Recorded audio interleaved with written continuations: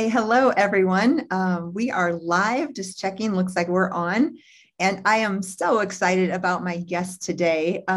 We met maybe 5, 6 years ago and just I'm so excited to introduce his new book and the work that Dr. Dale Bredesen is doing just to really change the landscape of Alzheimer's and dementia. So super excited to introduce him. And before I introduce him, just the little housekeeping bit, you can find any information on blogs, things I've written at jillcarnian.com. We're now live on both YouTube and iTunes and anywhere you find podcasts. So you can hear this on all of those and listen at your leisure, and it'll be posted in the next several days there. Like I said, lots and lots of other interviews that are available and lots of free blogs and writings there. So let me introduce my guest, Dr. Dale Bredesen. Dr. Dale Bredesen is internationally recognized as an expert in the mechanisms of neurodegenerative diseases such as Alzheimer's, and the author of a New York Times bestselling book, The End of Alzheimer's, from Avery in 2017. He's also the End of Alzheimer's program in 2020, authored that book. And he has held faculty positions at UC San Francisco, UCLA, and the University of California, San Diego, and directed the program on aging at the Burnham Institute before coming to the Buck Institute for Research on Aging in 1998 as its founding president and CEO. He's currently a professor at UCLA. And I think that's where I met you at the Buck Institute with one of your first events, probably, like I said, 5 or 6 years ago. Just fascinating at how your research, I remember the Inhalation Alzheimer's article. What was the title? That was the one that all of us in functional medicine first. What was the title of that published article that you had?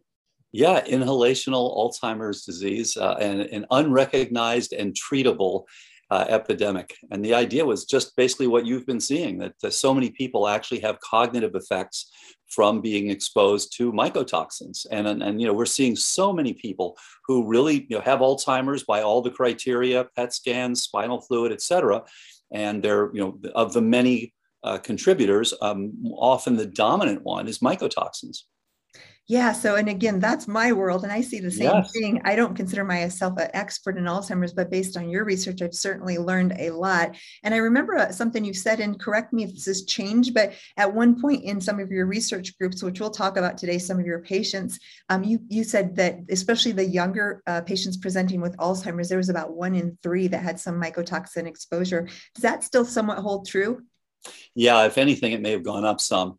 What we're seeing, and when I was training way back in the 80s, we never saw people who were in their 40s and 50s with Alzheimer's disease. This was late 60s, 70s, 80s. But it's actually been shown, the epidemiology has shown that there is much more young Alzheimer's these days. That has been increased. And when we look at those people, they're often late 40s, early 50s. Often around the time of menopause, as you know, or andropause. Mm-hmm. And these are people who often present differently. They often have some degree of depression. They often have a non-amnestic presentation. Not always, but that's a common thing. And they have executive problems. They often will lose their jobs because they can't plan anymore. They can't execute anymore. They'll often have some dyscalculia. They sometimes have a posterior cerebral atrophy, so-called PCA, or a PPA, primary progressive aphasia, word finding issues. So it's more of a biparietal than it is the classical bitemporal where you lose memory. And so often a different presentation. And these people usually turn out to have some form of toxicity. And the most common one, as you know, is mycotoxicity. Yeah. And I think this really hadn't been recognized by the Alzheimer's community. So I think it's important for all of us to keep that in mind. As you know better than anyone, you're a real world expert in this area. Thank you, Dr. Bredesen. And I just have the greatest respect for the work you're doing because it really is giving us solutions to something that we thought previously was kind of unsolvable, that we just, assume these people have to put their affairs in order. And we don't see that as much anymore, especially when we catch it early. I love seeing these people who are younger with toxic load because I feel like I can make the most change in them. Let's go back. I want to talk about your first work and just give a groundwork for the holes in the roof and the theory of Alzheimer's. But before I do, I want to hear your story of how did you get to be interested in this area of study, and what was your journey to get to the to Buck Institute. Tell us just a little bit about how you got Yeah, thanks. So I was very interested in neurodegenerative disease. I was a postdoctoral fellow in Stan Prusner's lab before he won the Nobel Prize in 1997. And so I wanted to set up my own lab to understand what actually drives the neurodegenerative process. We wanted to understand the molecular details. Why is it that it's very common? Why is it that it's completely untreatable? As you know, the area of neurodegenerative disease has been the area of greatest biomedical therapeutic failure. Yeah. Whether you have frontotemporal dementia or Lewy body or Alzheimer's or ALS, we just tell you we're very sorry. Yeah. And so we wanted to understand why that is. And we spent years doing this. And actually I went to the Buck from San Diego because at the time they were just going to open this new research institute that was on aging. And I had this wonderful opportunity to be the founding president and CEO. So I thought, okay, let's begin to understand this underlying process. And the surprise was when we looked at it, it's quite different than the usual claim about Alzheimer's, which is that it's some sort of misfolded protein and the problem in the brain is that your proteins aren't folding correctly. Well, sure, as part of a much larger problem.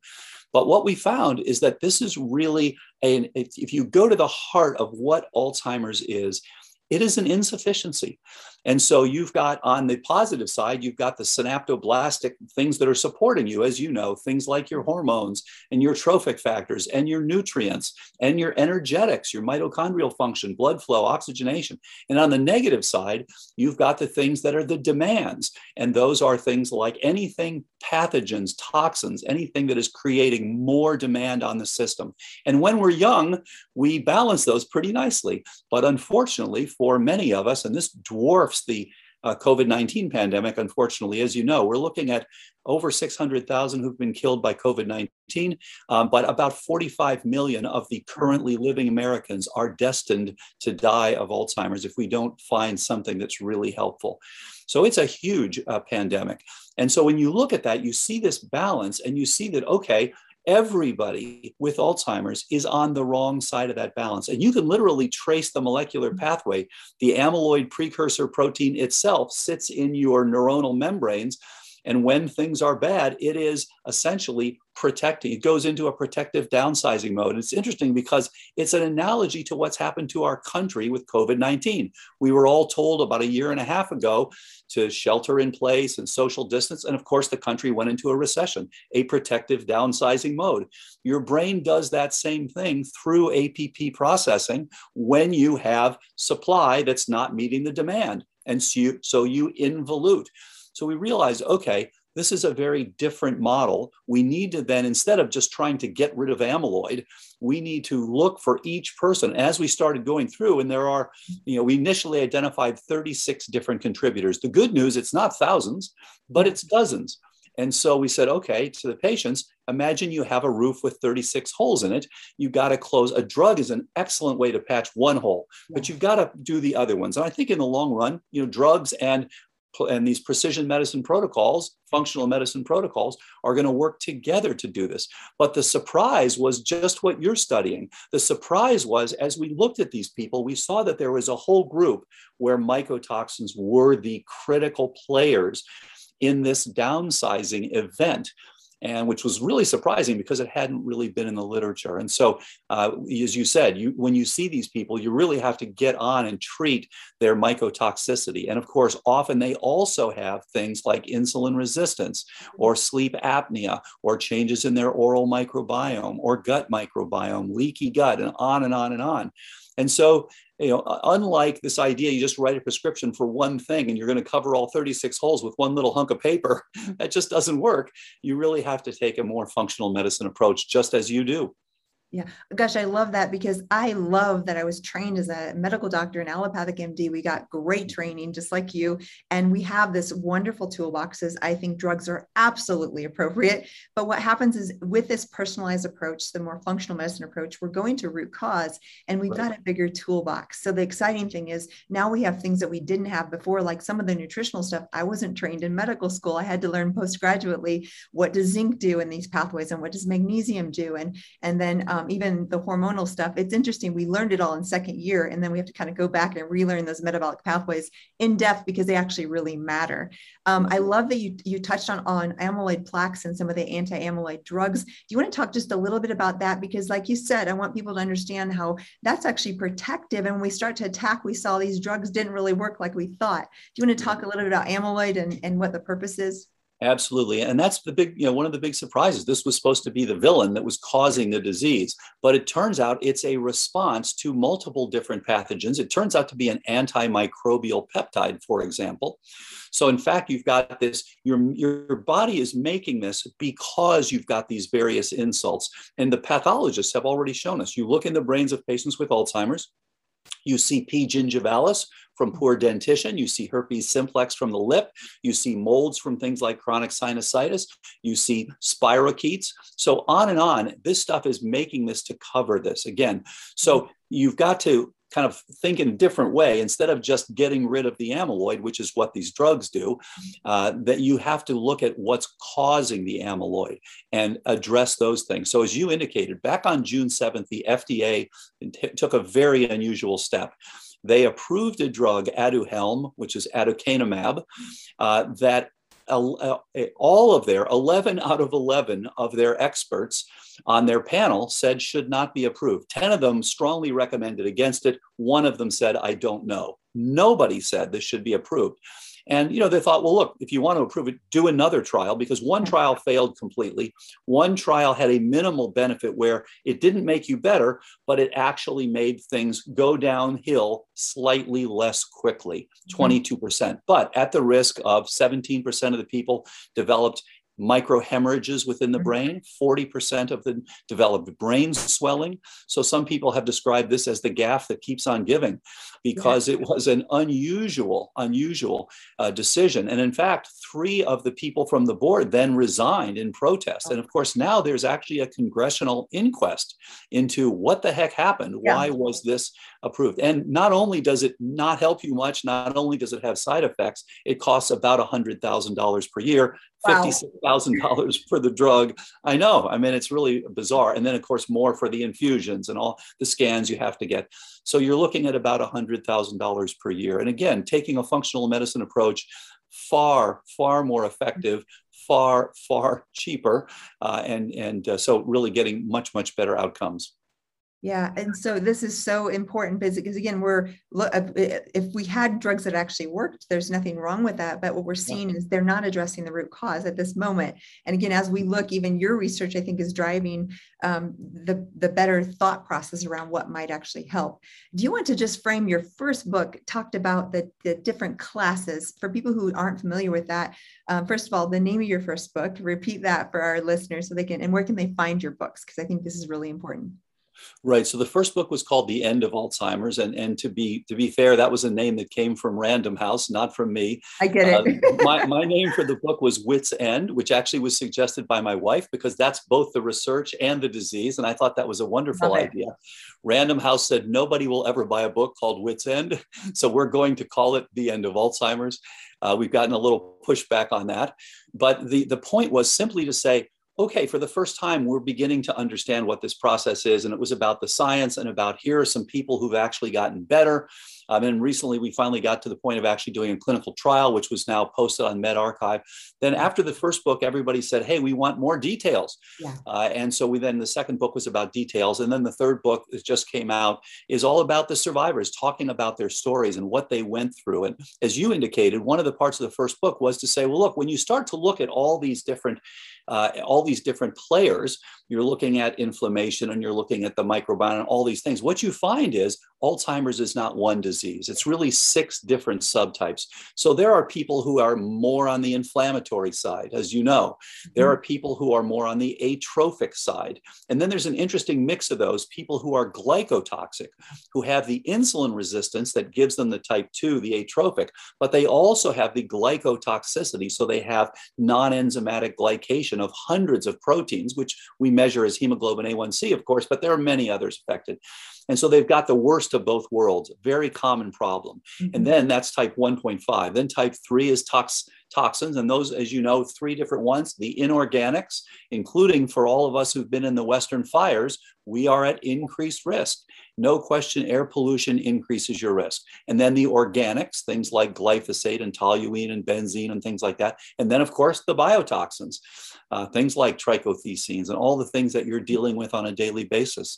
So that's type 3. Then type 4 is vascular. Type 5 is traumatic. So these are, different people have different presentations. And of course, as you said, you have to get to the root cause for each person. You have to have a personalized precision medicine type of approach to get the best outcomes. And, we're seeing better and better outcomes in the trial that we just completed. And I was really honored to work with Dr. Anne Hathaway, Dr. Kat Toops, and Dr. Deborah Gordon. They were just fantastic. And of course, they sing your praises as well.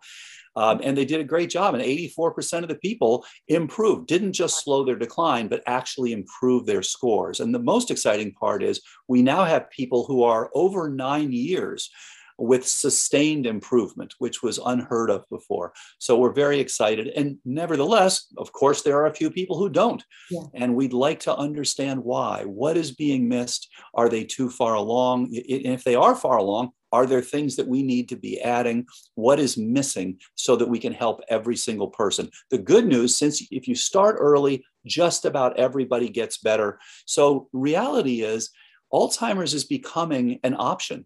Nobody really has to get this. If you simply get on prevention or early reversal, you have quite a window. SCI itself, subjective cognitive impairment, lasts on average 10 years. And that's a very early stage. The big concern, as you know, there's something called mild cognitive impairment. And as one of the 7 survivors wrote, Frank, he said when his doctor first told him he had MCI, he said, there's nothing mild about this. Right. And that's the problem. It's the third of 4 stages. It's not the pre-symptomatic, it's not the SCI, but it's the third stage out of 4. It's a little bit like telling someone, oh, don't worry, you've got mildly metastatic cancer. This is a relatively late stage. And so you absolutely want to get in and do everything possible, but preferably you never get to that stage. So I love this, Dr. Breslin, because again, my patient population isn't just like a brain clinic or an Alzheimer's. Right. But what I see is people in their 20s and 30s and 40s, wow. young people. And so if you're listening and you're starting to have cognitive impairment of any type, this is not normal. And so find a doc who can help you find root cause, because literally if we would get awareness of people in their 20s and 30s and 40s, we could probably make even a bigger change, because that's where you have complete plasticity to make a difference and to see your toxic load and to see your metabolic status before you actually. I always think of health as a trajectory, and we're either walking towards disease or away from it. And so if you're proactive as a younger person, you can actually change this. You can find your ApoE4 status, if you have that or not, because that's going to make you at higher risk, meaning you need to start earlier for prevention. Now, I wanted to mention your type 3s, which is that toxic. Again, that's a primarily part of my practice. I had just an incident, just 3 of those things in my personal brain health. Recently, we had the fires. And if you look, I've got an article coming out this week on all the toxic metals, chemicals, benzenes, things that are in this fire smoke. We're seeing, Dr. Ackerley and I just talked, TGF-beta, which is an inflammatory marker in the blood, will go up just from the smoke from the fires. So some of these things are actually affecting markers in the blood. And I had that instance with my breathing. And then my car was in a little accident, fender bender, minor thing, but it had to be painted. I got it back from the auto body shop. And for 2 days, I literally was narcoleptic. I get out of that car after 30 minutes. The VOCs from that toxic auto body paint, the benzenes and those chemicals, they put me comatose for almost 2 days. I thought it was worse than a mold exposure. And so people who are in that industry, again, if you're not aware, those things are so toxic to the brain. And then I pulled up the studies, and there are lawsuits out for people who've been in paint and body shops for auto body types of things because it's so toxic, the benzenes and stuff. So we had the smoke from the fires for me, and I had all these experiences. And then recently I had a friend who had chitomium in the house, and I had an exposure there. And same thing, it just like for a whole 24 hours, I could not function. So this is very real. I'm in my 40s. And again, I have real good cognitive. I don't feel like I have impairment, but even so, just those exposures in one day take me out. It makes it really difficult to process. So we need to be thinking about how we can have a good air quality and how we can actually prevent, because like you said, you're getting these people and you're making reversal also when they're diagnosed. And then people like me, my job is to find the preclinical states, and how do we keep people from ever walking towards that disease. And we should. That's the thing. This disease should be a very rare disease. It's because people don't realize that. And we're all told there's nothing you can do, and they wait too long. Yes. And you brought up a critical issue, which is brain fog. This is something that affects so many people. And of course, with COVID-19, it's becoming even more important.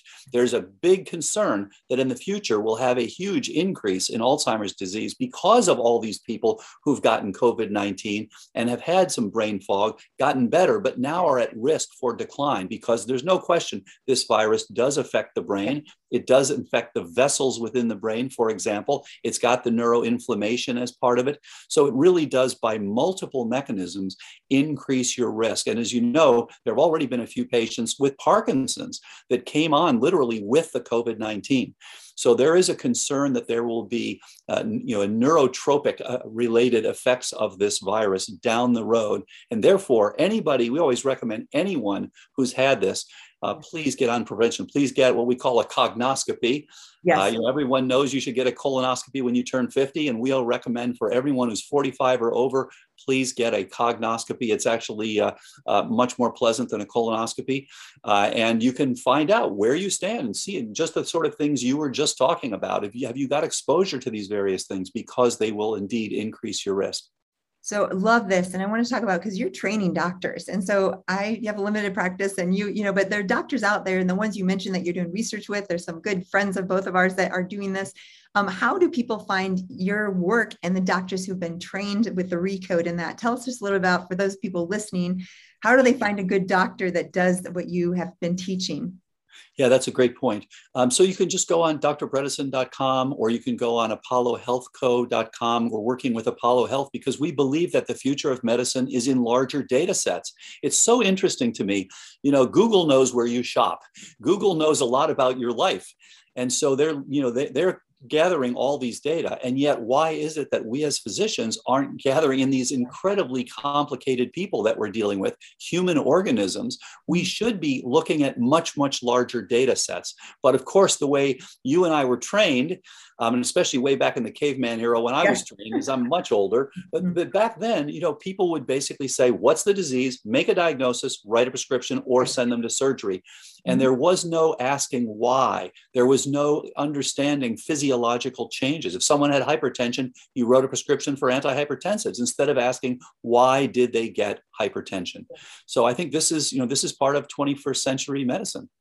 Love it. And what I'm finding, years ago, I was the outcast in medical school who did, integrative club, that I brought in different modalities and exposure. At Loyola, I was one of the first that was kind of really talking about it in med school. But what's interesting now is people thought I was a little crazy back then. And now my colleagues, they call me all the time and say, Jill, I have this problem I can't solve. Do you have any? Because they see that all of us we went into medicine wanting to heal people, right? And if our heart is in that healer space, when we encounter things that we don't have answers to, we say, why? We say, is there anything else? So that's why you and I and all of our colleagues that are doing this are open to other things. And my thing is always risk benefit analysis. If there's something like adding extra vitamin C or checking hormone status, and the risk is very low with an intervention, even if I don't know for sure that there's a very large randomized controlled trial out there to prove it, I will often try things that I feel like are incredibly safe because the risk is very low. And that's how I usually determine, what kinds of things. And then we have people like you who are putting out the research to support the things that we're doing as intervention, and to continue putting out good research on the things that we can do, because we have a lot of control. We're led to believe that we don't. And if you're listening and you think it's hopeless, it's not. There's a lot of hope out there. So that's where people can find. And then tell us about this new book. And it sounds like patient stories. Tell us more about that. Well, when the very first person we call Patient Zero started back in April of 2012, all I had to offer was a person had told her, she lived on the East Coast, come out to the West Coast. There's some sort of research going on out here. I hadn't seen a patient in 20 years. We were looking at Alzheimer's and Alzheimer's and cells dying and things like that. Yeah. And so she asked me if I would see this person. I said, well, look, I don't see patients, but I'm happy to talk to her. We spent several hours going through the whole idea and what this is. And she took this back to her doctor. And then she called me about 3 months later and said, I cannot believe it. My memory is better than it's been in 20 years. This theory seems to be working. So I was really excited at the time. I thought, wow, we've been doing this, and we'd been turned down for a clinical trial back in 2011. So we then started getting more and more people. And as you know, the best thing of all, after all of the discussion about the models, after all the discussion about the various approaches to this, the best thing of all is to hear from someone that they're better, to hear how it's changed their lives. And people would say, my children are so happy. And Julie's story, she mentions that her son was crying when she first told him, I've got Alzheimer's, and she was ApoE44, so she's at the highest risk group. She's already having significant problems. She went to a neurologist and she said, could you at least keep me where I am? And he said, good luck with that, which was very unfortunate because he just felt there's nothing we can do. So her son was crying, she got better, and so she just recently went to her son's wedding. So these are the best stories, hearing of how people have done better. As you said, we all went into medicine, we all want the same thing. We want to see people get better. And this has been an area where people don't get better. And so one of the things we're trying to do now is, can we adapt the chemistry of this for all of these other diseases? And we have the initial people with macular degeneration that has its own chemistry. And can we now adapt this for Lewy body and for various other things? Although, to be fair, the Lewy body people are very much like type 3. They're the toxic ones as well, and they respond pretty well. So that was the idea. I thought, okay, I'd love to have a number of the people who've gone through this and done well and written these wonderful emails or phone calls. I'd love to have them write their stories about how did it impact their families. Deborah is another one, just amazing. She's a brilliant attorney who went to Harvard. She lives back east, and she wrote about how her father, a brilliant neurologist, died of Alzheimer's. Her father's mother also died of Alzheimer's. When she was getting the first symptoms, she knew it because she had seen what her father went through. She looked at her children and realized, oh my gosh, what's next? And so she then ended up going, she was actually evaluated at a major medical school, and they showed that she had actually improved and said to her, like, what are you doing here? How come you're better? And she's done very well. She wrote a beautiful story about what this meant to her and to her family. And so I thought, not only is it wonderful for people to see these heartfelt stories and to get inspiration to say, hey, I can do this too. We really can reduce the global burden of dementia. But also they talk about what worked best for them. Yeah. What are the things that actually help them the most? What are the things that help them the least? So it really gives you some pointers as well as some inspiration. Oh gosh, I love that. And it's a team approach, because if you have someone with subjective or moderate or mild cognitive decline, you really need some, the family members and the caretakers and everybody involved. So it sounds like you're telling that story as well. So I know we have a lot of physicians who listen to us too, Dr. Bredesen, and if they're listening and they're like, I want to learn this protocol, tell us more about where do you offer training? Where would you recommend that a doc who wants to know more about how to treat patients go for more education? Yeah, and we just set up a new RECODE 2.0 several months ago. And there are now over 2,000 people who've gone through the training, physicians from 10 different countries and all over the USA, as you know. And so they can go, you can see this, again, you can go to drbredesen.com or you can go to apollohealthco.com, and the training is offered there. Perfect. And it's online, so it's available. Beautiful. All around the world. I love that, because we really need to reach more and more. And so we'll be including those links wherever you're listening to this. We will include those links so you can check that out as well. So I don't want to go too deep, because we could go really deep with what do you do for diagnosis, but just an overview. There is a big panel of labs that you recommend and that I draw on these patients. We don't have to go through all of them, but let's talk maybe about just classes like hormones and minerals and things. And then also the Cognoscope. What would you involve in a person who's just wanting a diagnosis? What basic things would you involve for that if they wanted to ask their doctor for those tests? It's a great point, because as you know, you don't really need to do as much for someone who's just there for prevention, assuming that they're doing well on their testing. So when we talk about a cognoscopy, we include as part of that a simple online cognitive assessment, because as you know, this can sneak up on people. We've had people come in for prevention, and it turns out they have fairly significant MCI. We had one woman who had a MoCA of 23, and actually she was treated, went up to a MoCA of perfect score of 30, she's doing very, very well. So as you indicated, what we want to do is we want to look at the very things that are the root causes. So we need to understand something about the inflammatory side and then all the different subtypes that I mentioned. So we'd like to look at things like HSCRP and TGF beta 1, but we'd also like to know what's driving this. So do you have poor oral microbiome? And so we do look at an oral microbiome for people. We want to know what your gut status is. And this was all included, by the way, in the trial that we did with Anne and Kat and Deborah. And we want to know then the basic markers for inflammation. We want to know your HOMA-IR. So we want to know your metabolic status. As you know, this is such a common contributor. Even if it's not the only contributor, it's a common contributor. And there are about 80 million Americans or so with insulin resistance. So this is a common problem. And this is, as you know, this is a problem for your brain. We used to grow brain cells. When we were in the lab, we'd grow brain cells in a dish, and you always had to include insulin in the medium or else they would die. So it is a very important growth factor for your brain, as are NGF, BDNF, these other things that we're trying to improve. So we'd like to know where you stand with your glycotoxicity. And then we'd like to know where you stand with your various hormones and your various nutrients. And as you know, many of the same risk factors for poor outcomes for COVID-19 are the same ones for Alzheimer's. So low vitamin D, hypertension, obesity, insulin resistance, vascular disease. These are all for both metabolic syndrome. All of these things are important in both of these. So we'd like to look at all those, and that includes things like your thyroid status, and free T3, not just TSH, but looking at more very much at an IFM sort of approach. And then we'd like to know what your vascular status. And that's, as you know, that's not always easy. And more we're finding that that is a critical one, the energetic part of this. So it's the vascularity, and then it's the oxygenation. And we're looking at things like your nocturnal oxygenation. What is your SpO2? Are you dropping that? So many people are without realizing it. And I do think that some of these wearables very helpful these days, because people are now doing things like looking at their Apple Watch and saying, oh my gosh, I dropped to 85% oxygen saturation last night.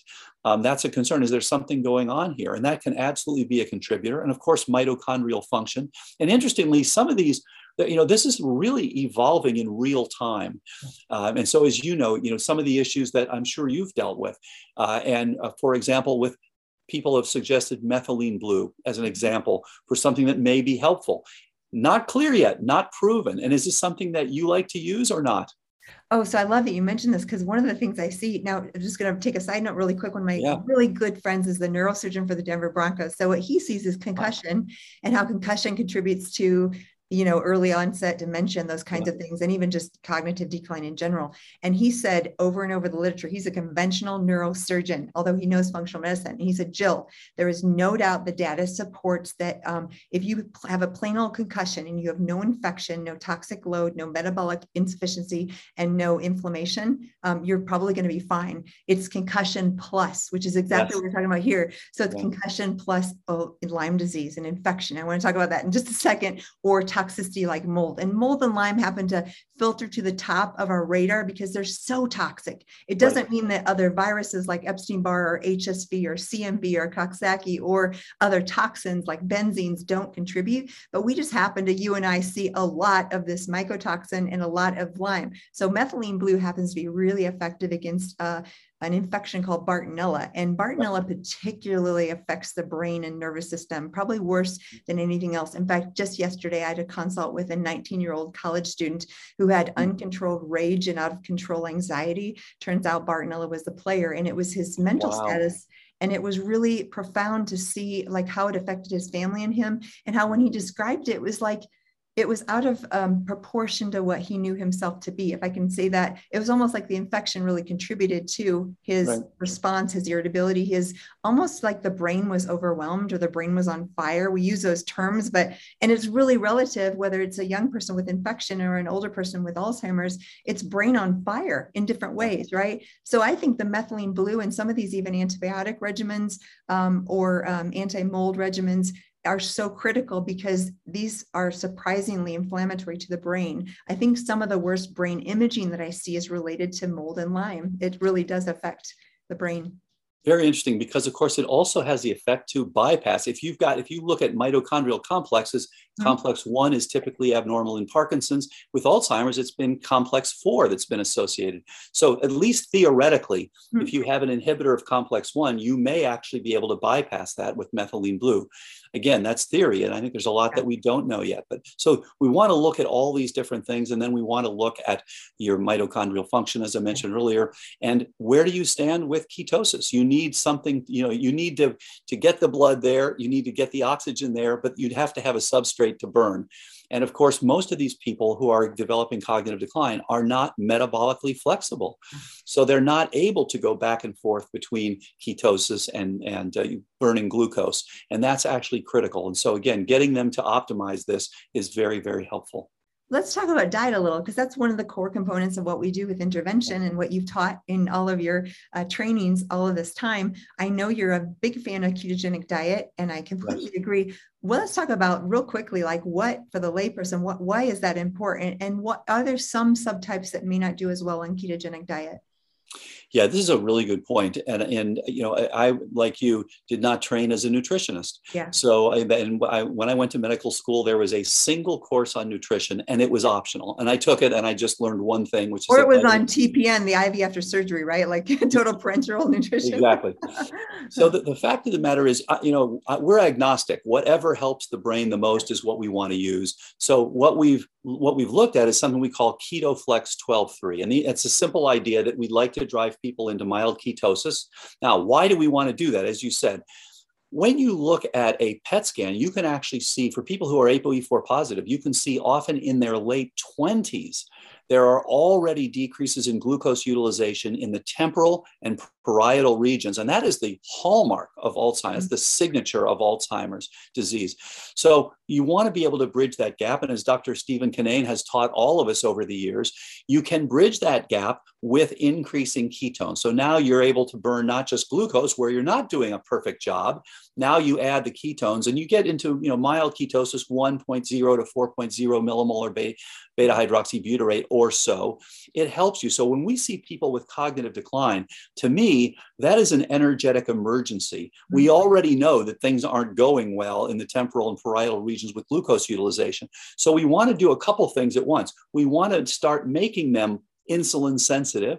We want to make them now metabolically flexible, and we want to get them into some ketosis so that they bridge that gap. And they often notice, oh my gosh, I'm sharper when I have the ketones on board. Now, as you indicated, there's a concern because people who are very thin can have trouble with this. They don't have the fat to burn. So we recommend, okay, at the beginning, just do exogenous ketone, do some MCT oil or some coconut oil or some ketone ester or salt, just to get it up there. That's the quick fix. Over time, you can drive yourself into endogenous ketosis, which has some advantages over exogenous ketosis.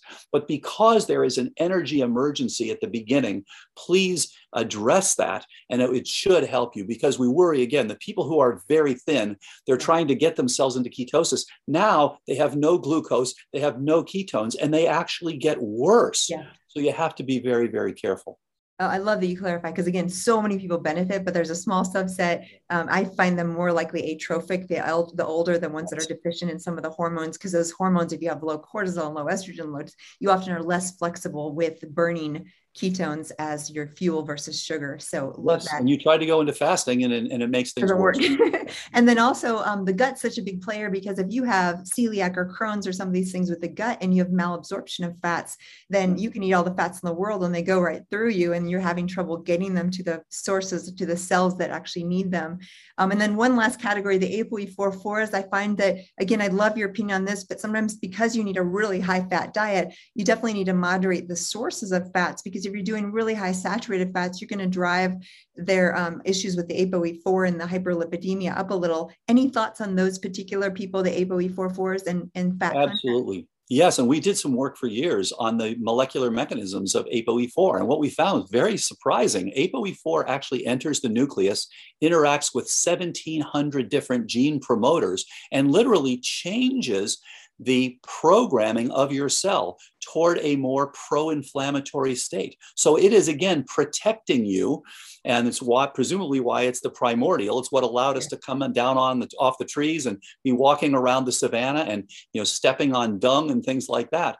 So yes, you're absolutely right. With the 4-4s, you want to make several adjustments. Number one, be careful about their lipid status. You want to look at their LDL particle number. And number two, you want to give them more on the unsaturated fat. Yes. So more toward the EVOOs and things like that, and away from the coconut oil. You want to be a little bit careful about that. And they do tend to absorb it. They are better absorbers than the ApoE4 negatives. And then the third thing is you want to remember that ApoE4 itself is a pro-inflammatory gene. And it's interesting, we're starting to see how all these things match up with the immune system. So A beta itself is part of the innate immune system. And just as people with COVID-19 die from cytokine storm, people in Alzheimer's die from cytokine drizzle, because you've got this smoldering long-term problem with these cytokines. And A beta is essentially it's part of that innate immune system. ApoE4 also, we see very clearly, is a pro-inflammatory gene. One of the things that it affects with these 1,700 gene promoters, it turns down some of the genes that normally limit the inflammatory response. So now you have less of a turning down of your pro-inflammatory response. So that's where things like resolvins can be very useful. Oh, that makes so much sense. And like you said, there is the protective benefit is they tend not to be more the toxic and infectious type as much. So they're more this inflammatory. And then the ApoE3/3s are the ones we see with the type 3 toxic. Again, that's a generalization, but there's a little bit of a tendency in that direction.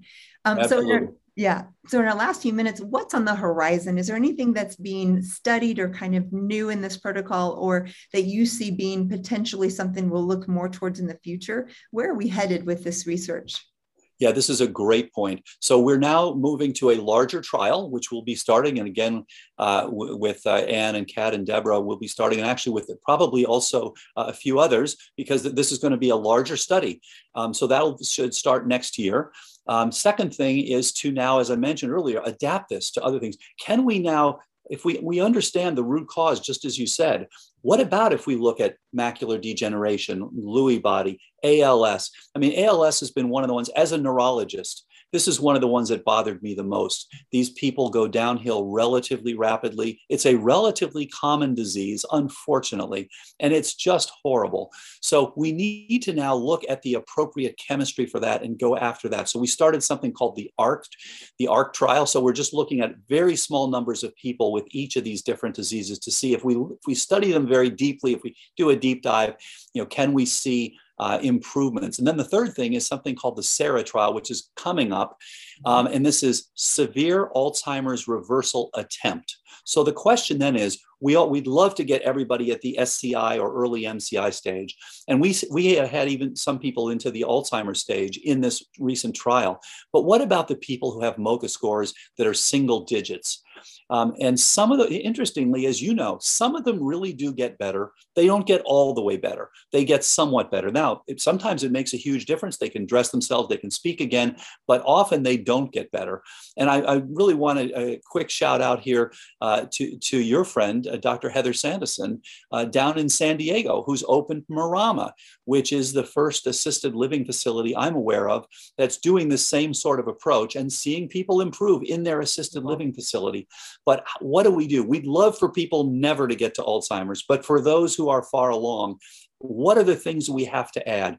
You've talked about intranasal trophic factors. You've talked about some of the peptides you've used, some beautiful approaches that you've taken. Stem cells, another one, and you've talked about this before as well. I think all of these things have potential roles.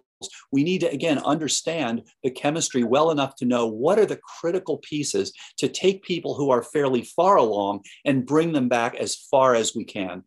Yeah. Oh, I love that. And this is just so encouraging. Like I said, I'm excited because I want to share it with physicians, but also patients listening, and talk to your doctor, get them excited about what's potential out there, because they can go to Dr. Dale Bredesen's website and get more information. And you might be the person, if you're the patient asking them, you might be the person that encourages them to get more training. We need more doctors trained.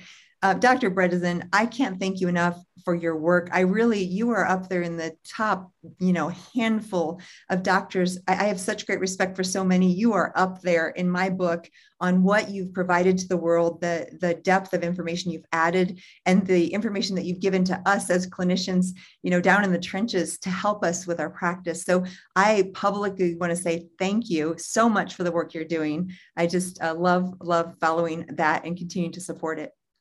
Thank you so much. I really appreciate it. And you are doing such great work and getting so many people better. So thank you. And as you mentioned earlier, you're also seeing people younger and really preventing the problems of the future. So thank you for the great work you're doing. And I look forward to the day when all medical schools will teach modern medicine. That would be fantastic. Yeah, awesome. Well, thank you so much, Dr. Bredesen. Hopefully we'll probably do a part 2 of this at some point.